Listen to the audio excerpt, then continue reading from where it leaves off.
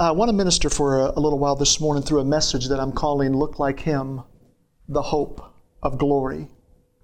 Next Friday, I will celebrate my 20th anniversary. I have been married to Jesus for 20 years. Amen. A lot of things have faded from my mind over the 20 years, these last 20 years, but it was August 7th of 1995. I know that date. The Holy Spirit came knocking at a time when my life was falling apart like a cheap sweater. I was living a ransacked life. And the Holy Spirit came knocking one night, and I opened that door, and I'm going to tell you something. Jesus walked right into my life that night, and I knew it. I absolutely knew that I was born again. There was no way to talk me out of that. And there were at least 4 great manifestations that night that I thought were pretty awesome. I had an acute awareness, first of all, that all my sins had been forgiven. I never felt so clean in all my life, and it still makes me cry when I think about it. Oh, I felt so clean. I knew innately also that God loved me.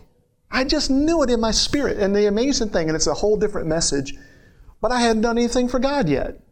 But I knew that He loved me.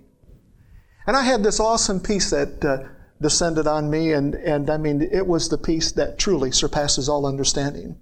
As one said one time, one who knows needs no explanation, and one who doesn't, no explanation will suffice. You know what I'm talking about with that peace. And the fourth thing I knew for a fact is that I belonged to Him. I belonged to Him. And that very night, the cry of my heart became to reveal the goodness of my daddy. I just knew He was a good Father now, and I wanted to reveal His love and His mercy and His grace, and I wanted to look like Him. That's really where the inspiration for this message came from. I wanted to look like Him. Not because I felt like I had to impress Him. It was out of gratitude. I wanted to look like my daddy. Little boys want to look like their daddy. You want to look like Him? You already do. And over these 20 years, I have found myself sharing the love of Jesus in some of the strangest places. Some of the loneliest places and some of the most desolate places, I have shared the love of Christ.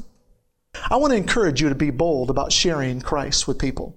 We are carriers of the only message that brings hope.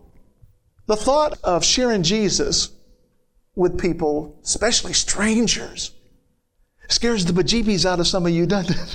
I know that's a word. My wife used it 2 weeks ago. She used the bejeebie word. You know, I'm going to tell you why it scares you. It's because we don't like rejection.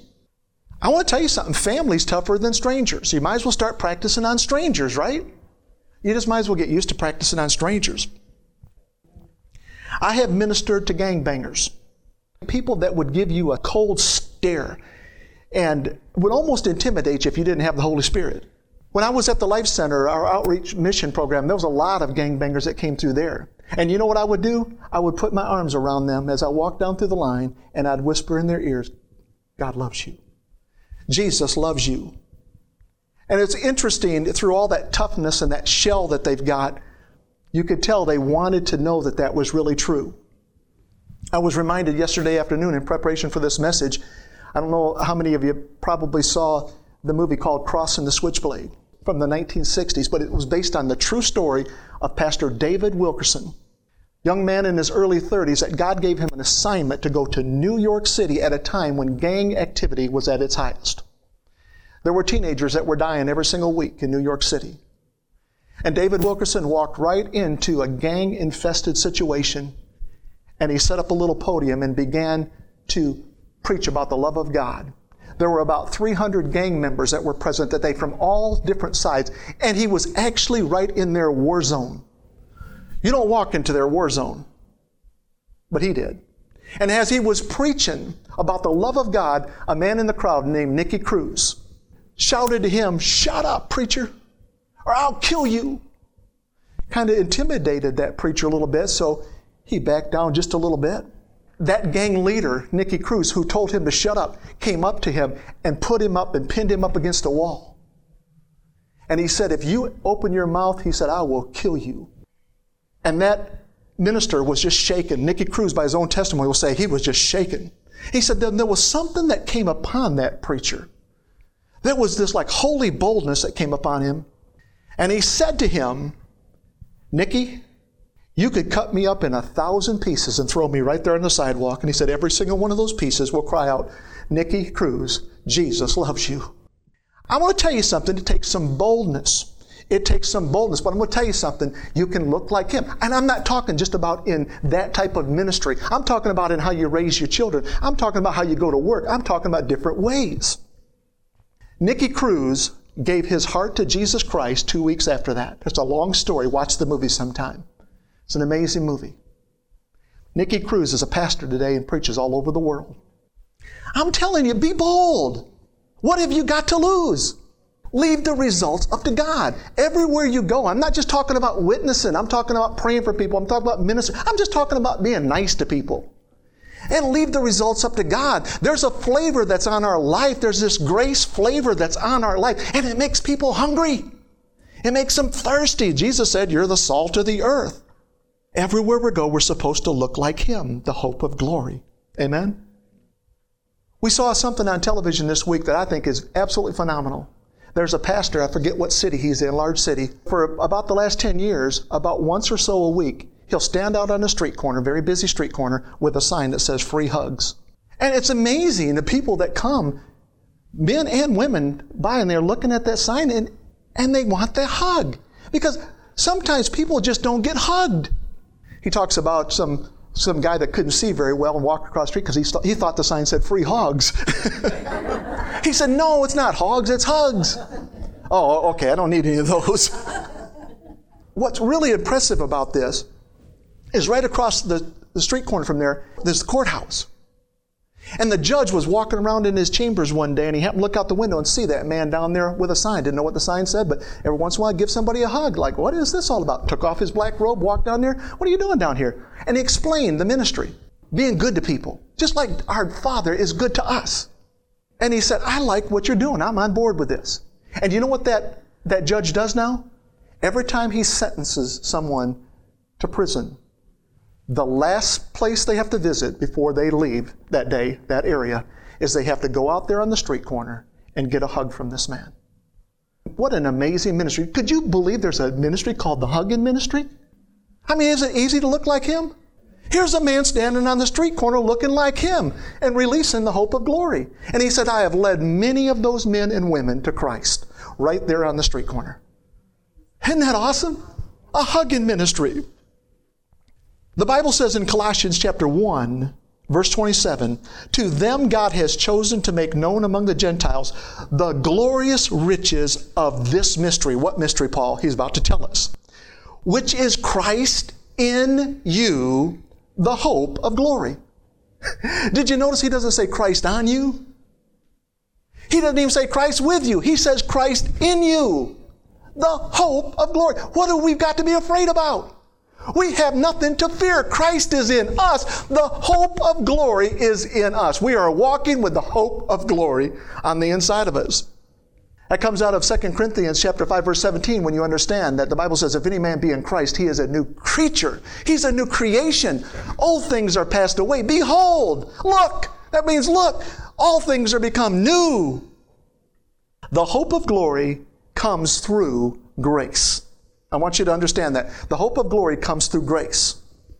Romans chapter 5, verse 1 says, therefore, since we have been justified through faith, we have peace with God through our Lord Jesus Christ. Watch verse 2 though. Through whom also we have gained access by faith into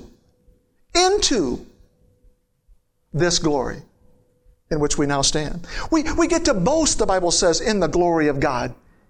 Into this grace in which we now stand, and we boast in the hope of the glory of God. What is the glory of God? It's the grace of God. And the more revelation we get about His grace, the more we're able to release the glory as we go. And the more we release the glory as we go, the more people take note of it. And the more people take note of it, the more they want this glory. They want this glory. There's an appointment that God has set. There's something on His calendar. Listen, August 7th of 1995 had been on the calendar of God for me since before He laid the foundation of the earth. He said, Mark, it's your appointment. You don't know what's coming. It's coming. There's appointments that are set. Be part of the appointment. We are not just encouraged to look like Him, we're empowered. See, that's just the whole cool thing about this. We're not just encouraged to look like Him, we're empowered. That means we're authorized and we're deputized and we're energized to look like Christ. We're empowered to look like Him. That means when I go to work, I can look like Him, the hope of glory. When I go to the gym, which I don't do very often, I can look like Him, the hope of glory. They'll probably say, you look like you need Him and the hope of glory. Now, Brother Steve, different story. When I go to the grocery store, one of my favorite places to go and minister, I'm on a mission more for ministry than I am groceries. When you get to go to the grocery store, you get to look like Him, the hope of glory. When you go to the restaurant, and that is my number one favorite place to go and minister to people, is waitresses and waiters. Just be good to them. Tip them well, by the way, okay? Be good to your waiters. Look like Him, the hope of glory. In every word you whisper, look like Him. In every thought you think, look like Him. In every deed you do, look like Him, the hope of glory. The hope of glory is released when you live from the Spirit man. You say, Mark, is there any other man to live out of? Unfortunately, there is. He's called the soulish man. Let me tell you something about the soulish man, okay? He's up one day and he's down the next. He's on one day and he's off the next. He's hit one day and he's missed the next. He's inconsistent. He'll love you one day and hate you the next day. He'll do anything for you one day, embrace you, but shun you the next day. At times, that soulish man is just plain scary. Is he scary? You ever seen your soul man? Oh, you've seen your soul man, haven't you? Scary, isn't he? Sometimes? Amen. He doesn't represent the hope of glory well. He tries, but he doesn't do it well. But the Spirit man represents Him perfectly, every single time. The Spirit man always prays perfect prayers. The Spirit man always does perfect things. It's the soulish man that we got to get under control. Because we are the representation of God. We are the expressed image and glory of God. One of my favorite scriptures is in John chapter 1, verse 14. And the Bible says, "And the Word was made flesh and dwelt among us, and we beheld His glory, the glory as of the only begotten of the Father, full of grace and truth." The truth that's kind of encapsulated in that scripture is the revelation of how we come to look like Him. We don't come to look like Him by doing a bunch of do's and don'ts, if you will. We simply behold His glory. I want you to get that in your heart this morning. You heard the scripture right there. It says, the Word was made flesh and dwelt among us, and we beheld His glory. And out of that glory was released His grace and His truth. In Exodus chapter 34, you see this Shekinah glory that's on Moses' face. Exodus chapter 34, beginning at verse 1. "The Lord said to Moses, Chisel out 2 stone tablets like the first ones, and I will write on them the words that were written on the first tablets which you broke." Do you know who's writing Exodus? It's Moses, isn't it? If you know the story, Moses had the 10 Commandments, came down the mountain of Mount Sinai, got all ticked off, threw the 10 Commandments down, and then had to go back up and get another set of commandments. And so God is reminding him that, Moses, you broke these. If I'm Moses and I'm writing the Bible, I'm thinking, God, do we have to tell everybody my stuff? Can we just leave that part out that I had a temper tantrum that day and I broke the 10 Commandments? I don't know what he said to him. He probably just said something like, Moses, let me tell you something. Come here a second. Everybody's going to break the 10 Commandments, okay? Oh, they're all going to do that? Oh, okay. I'm all better now. And then he says to him, be ready in the morning and then come up on Mount Sinai. Present yourself to me there on top of the mountain. No one is to come up with you or be seen anywhere on the mountain. Not even the flocks and herds may graze in front of the mountain. So Moses chiseled out 2 stone tablets like the first ones and went up Mount Sinai early in the morning, as the Lord had commanded him. And he carried the 2 stone tablets in his hands. Then the Lord came down in the cloud and stood there with him and proclaimed His name, the Lord. And he passed in front of Moses, proclaiming, the Lord, the compassionate and gracious God, slow to anger, abounding in love and faithfulness. Oh, I love all those attributes of God. Maintaining love to thousands and forgiving wickedness, rebellion, and sin. And then there's this long dialogue between Moses and God. I'm going to skip over that and let's get right to the end of that conversation. Moses was there with the Lord for 40 days and 40 nights without eating bread or drinking water. And he wrote on the tablets the words of the covenant, the 10 Commandments. When Moses came down from Mount Sinai with the 2 tablets of the covenant law in his hands, he was not aware, watch this now, he was not aware that his face was radiant because he had spoken with the Lord. This guy's lit up like a White House Christmas tree, and all he's done is just be in the Lord's presence and talk with the Lord. Holy Spirit wasn't in him at the time. Holy Spirit wasn't in Moses, and Holy Spirit is in us. We can be radiant. We can glow everywhere we go. And so when Aaron and all the Israelites saw Moses, his face was radiant, and they were afraid. Let me tell you something. I heard the Lord say this morning. He said, don't think it strange that even the people you know and know well, brothers and sisters, relatives, friends, think it strange with this message of grace that you keep talking about. His own people were afraid of him.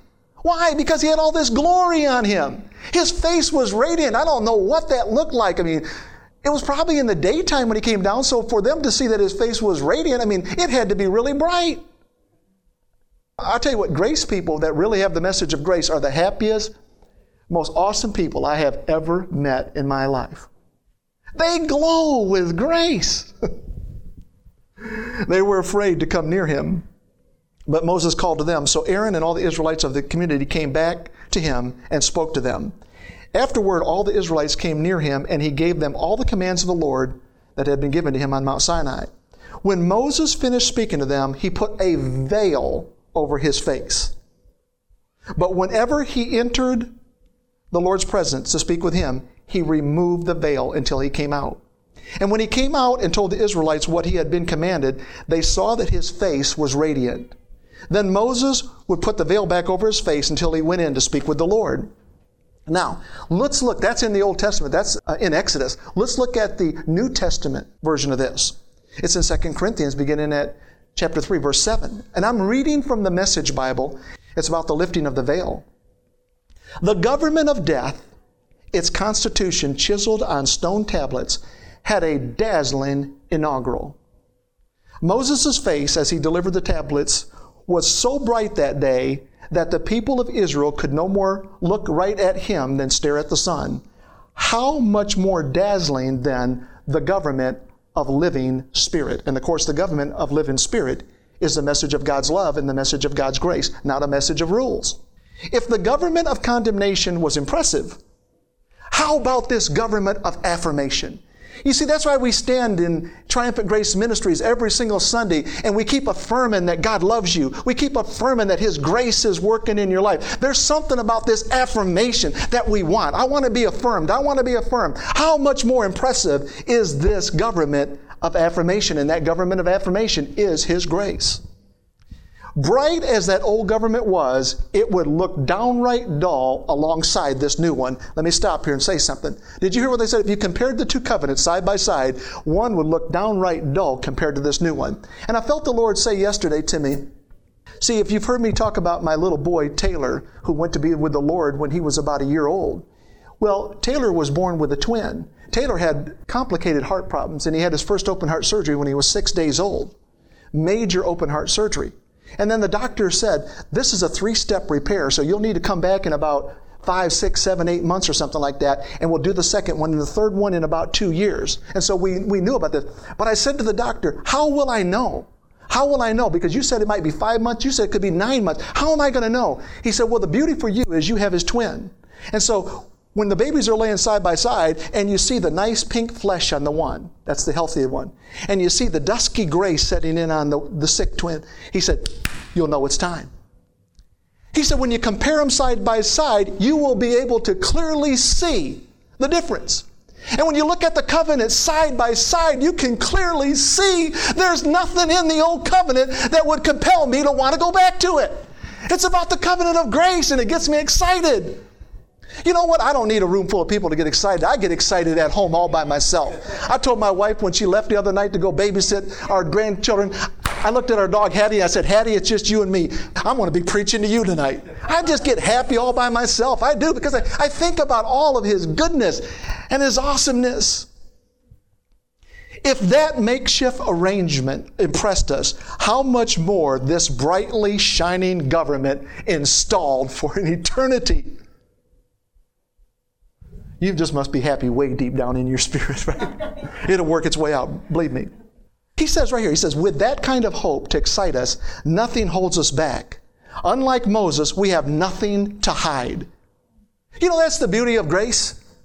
If you've got something in your heart you think you're hiding from somebody else, don't worry about it.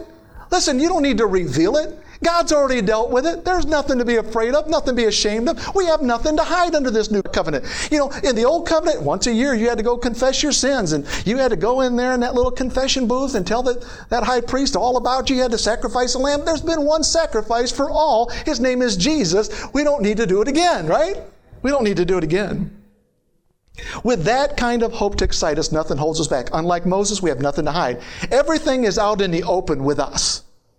He wore a veil so the children of Israel wouldn't notice that the glory was fading away. And they didn't notice. They didn't notice it, and they don't notice it now. Don't notice that there's nothing left behind that veil. There's nothing left behind the veil. That's why when the veil was torn, say, here we go. There's nothing there, is there?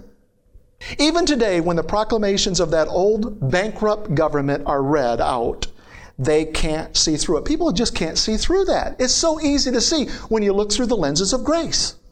Only Christ can get rid of that veil so they can see for themselves that there's nothing there. Whenever, though, they turn to face God, as Moses did. We sang that song today, Turn Your Eyes Upon Jesus. God removes the veil. In other words, let's break it down into your language, young lady. The peekaboo is over. It's over. God removes the veil. And there they are, face to face. They suddenly recognize that God is a living, personal presence, not a piece of chiseled stone. And when God is personally present, a living spirit, that old constricting legislation, we call it the law, the Ten Commandments, is recognized as obsolete. I want you to get that in your heart this morning. It's recognized as obsolete. Don't let the enemy put you under condemnation that you got to do this to impress God. That's part of the old covenant, and it is obsolete. We get to do. None of the things I've ever done I did to impress God. I did it because I love God. And I'll continue to do what I do because I love God. And because I love people. And I want people to know the love of God. We're free of it. All of us. Nothing between us and God. Our faces shining with the brightness of His face. And so we are transfigured much like the Messiah, our lives gradually becoming brighter and more beautiful as God enters our lives and we become like Him. Or another way to say it, we look like Him, our hope of glory. Back to that John chapter 1 verse 14. And the Word was made flesh and dwelt among us, and we beheld His glory, the glory of the only begotten of the Father, full of grace and truth. I went to school with a friend, a gentleman, and of course after we got on the right side of school, we stayed in touch a little bit, but he went into the military. He moved quite a ways away, and I only see him about every 2 years. Shortly after I got saved, he called me. And I thought, wow, he's not going to recognize me. I'm a different man. He's going to reject me. But I took my stand and I told him what had happened in my life, that Jesus Christ walked into it. I was a different man. I was changed forever. He gave me this kind of like, it was kind of like a congratulations and condolences all in one. Anybody ever do that to you? And so I explained this, and when I got off the phone, I hung up the phone, I literally said out loud, I'll never hear from him again. Now I'm new into my Christian walk. I don't have this message of grace working. And it was about 4 years later probably, I went out to my car one day where I lived, and there was a note underneath my windshield wiper. And I opened it up. My friend was back in town. Said, this is so-and-so. Here's my phone number. I want to see before I leave. I found out later in the parking lot that my car was parked in, he put that same note under everybody's windshield wiper because he didn't know whose car was mine.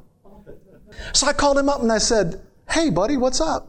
He said, could I get with you before I leave town? I'm only here a couple more days. I said, yeah, I'll be there. And I went over there one night. And he began to tell me, he said, Mark, he said, I'm a high-ranking military official now. I've got almost 20 years in the military. I've got a beautiful home in a sunny state. I've got a nice car. I've got everything anybody would want in life, but he said, I'm empty on the inside. That seed that I put in his heart 4 years ago was still cooking. I love it. He said, but I'm empty on the inside. And I looked at him and I said, friend, you always will be until Jesus walks into your heart. I said, do you want him? He said, yeah, I want him. It was just so easy. It's like, Lord, he put his hands in mine. I led him to Jesus. Here's the amazing thing, though. When he opened up his eyes, we were looking right at each other when he opened his eyes, and both of us had tears in our eyes. And he asked me a question. It consisted of 2 words, and here's the 2 words. He said, now what? I said, now what? But I was so religious back then. I know my answer sounded something like this. Well, now, brother, you need to get yourself in a Bible-believing, Bible-teaching church. You ever say that one to someone? You need to be planted in a Bible-believing, Bible-teaching church. I would have said that to him. You need to be baptized in water. You need to start paying your tithes now. You need to read your Bible. You need to occasionally go out on street corners and witness. Load them down. You need to pray. Maybe God's going to lead you into fasting. You need to stay out of the bars too. But, I'm telling him all this stuff, and he's just receiving it. Oh, man, what I should have said and what I would say now is I would just say, friend, behold God's glory. Look at Jesus. You see, when John the Baptist introduced Jesus, John's name means grace. So you got the grace man introducing the grace man. I love that, grace upon grace, right there in the Jordan River. And when John saw Jesus coming, what did he say? He didn't say, pray.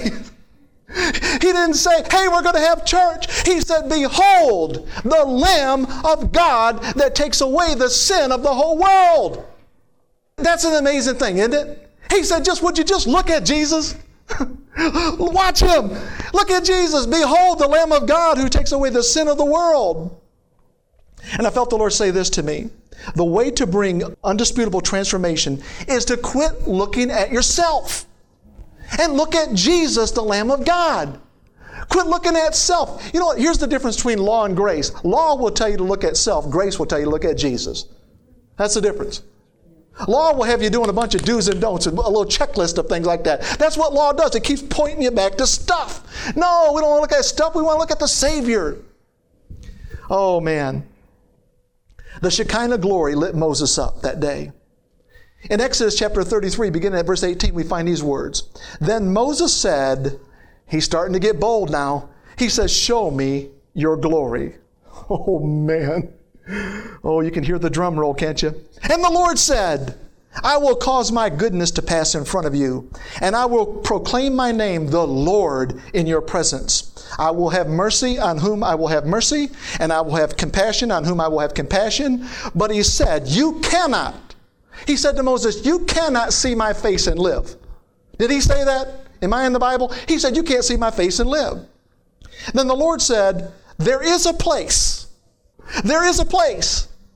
near me where you may stand on my rock. Who do you think that is? When my glory passes by, I will put you in a cleft in the rock and cover you with my hand until I have passed by. Then I will remove my hand, and you're going to see my backside. You're going to see my glory. But my face must not be seen. And as I was meditating on this yesterday, I said, Lord, what do you mean your face will not be seen? What is the face of God? The face of God is Christ. The face of God is Christ. You say, how do you know that? Jesus told his disciples, if you've seen me, and we did see him, we did behold his glory, if you've seen me, you've seen my Father. The face of God is Christ. We have seen God's face. His name is Jesus. This was a revelation to me as I was meditating yesterday. What I believe, what we can see in this here is that when God was saying, Moses, you can't see my face and live, Moses is just receiving the covenant, the old covenant, the covenant of law. Jesus is the covenant of grace. And God was saying, listen, Moses, I don't want to give them both to you today. That's what we call the mixture gospel. I was under it for a lot of years. I was under a grace covenant thinking I had to perform to please my daddy. Do you get that? You can't see my face. You can't get Jesus today and the old covenant. It's one or the other. Which one do you want? In Genesis chapter 1, as I change gears here, we find the story of creation. A perfect God has created a perfect universe. He's hung a perfect moon and stars at a perfect distance from earth. He's created a perfect earth and equipped it with perfect furnishings. He has planted a perfect garden. We call it the Garden of Eden. Do you know the word Eden in the Hebrew literally means pleasure or delight? God said, listen, I'm going to plant you in a garden of pleasure. That's why I'm going to come down and just visit with you all the time. I'm going to plant you in a garden of delight. And as time draws near, He's about to create a perfect man. His name is Adam, the jewel of all God's creation. And what God does is He fashions man from the dust of the ground, the clay, the dirt, if you will. He breathes into his nostrils the breath of life, and man stands up, a living being, full of God's glory. And as I was thinking about that, the Lord said, do you know how we were most similar? And I said, it was glory, wasn't it?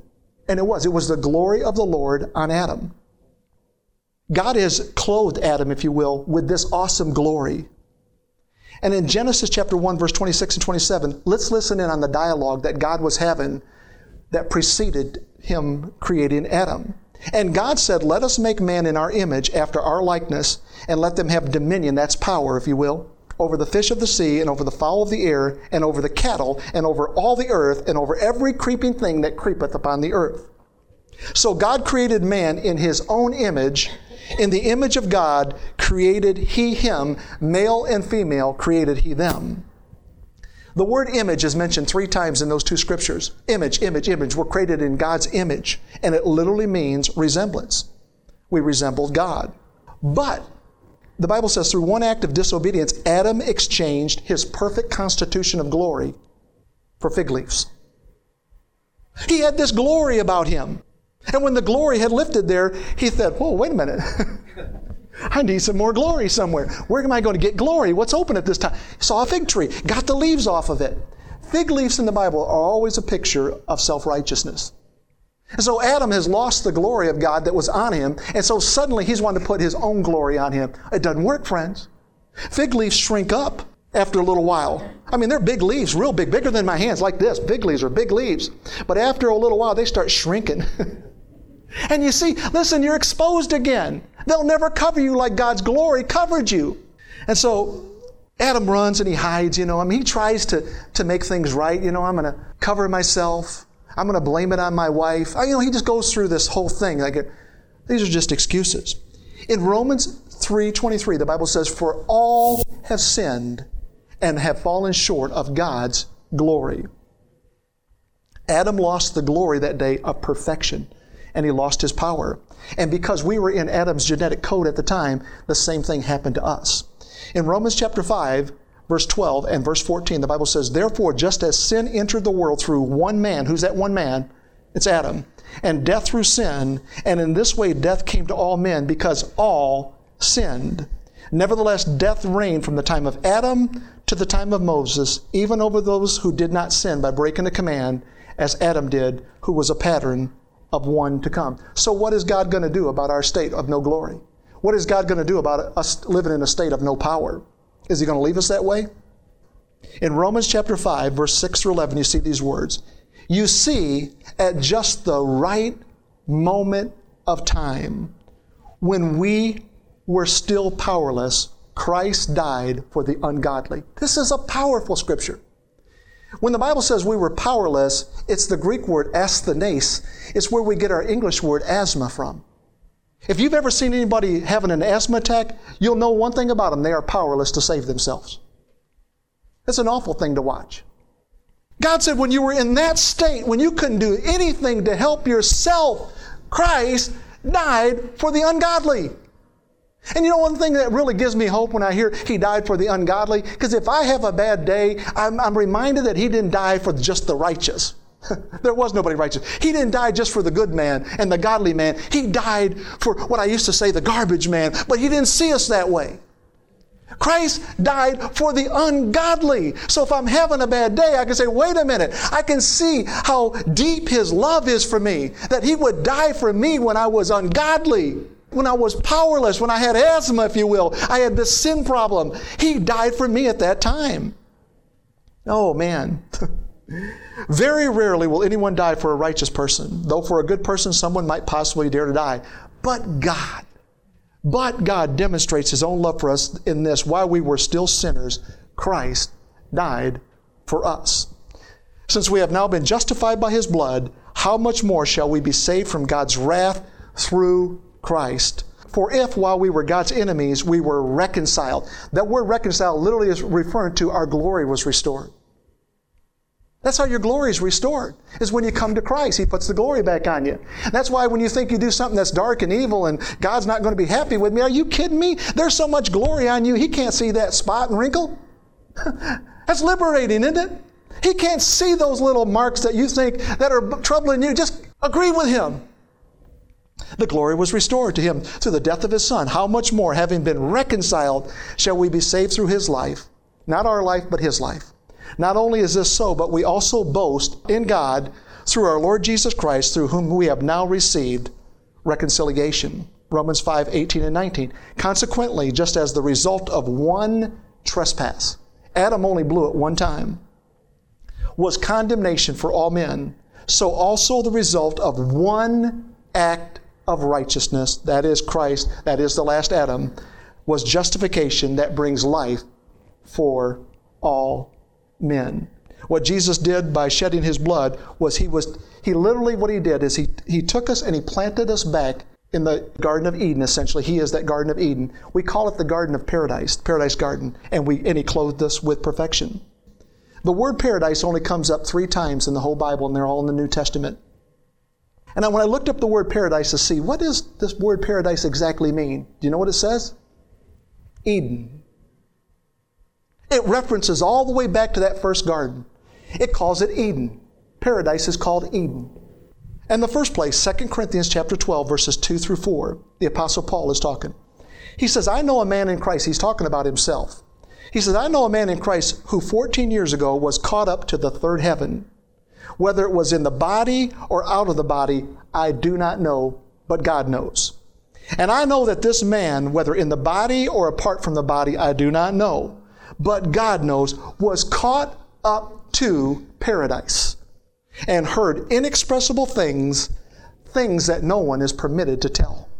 The Apostle Paul was caught up into this paradise, this awesome place. And he heard things being spoken that nobody has else heard. In Luke chapter 23, you find the story of the crucifixion. And the Bible says there was a written notice above Jesus, which read like this: This is the King of the Jews. One of the criminals who hung there hurled insults at him. Aren't you the Messiah? Save yourself and us. But the other criminal rebuked him. Don't you fear God, he said, since you are under the same sentence?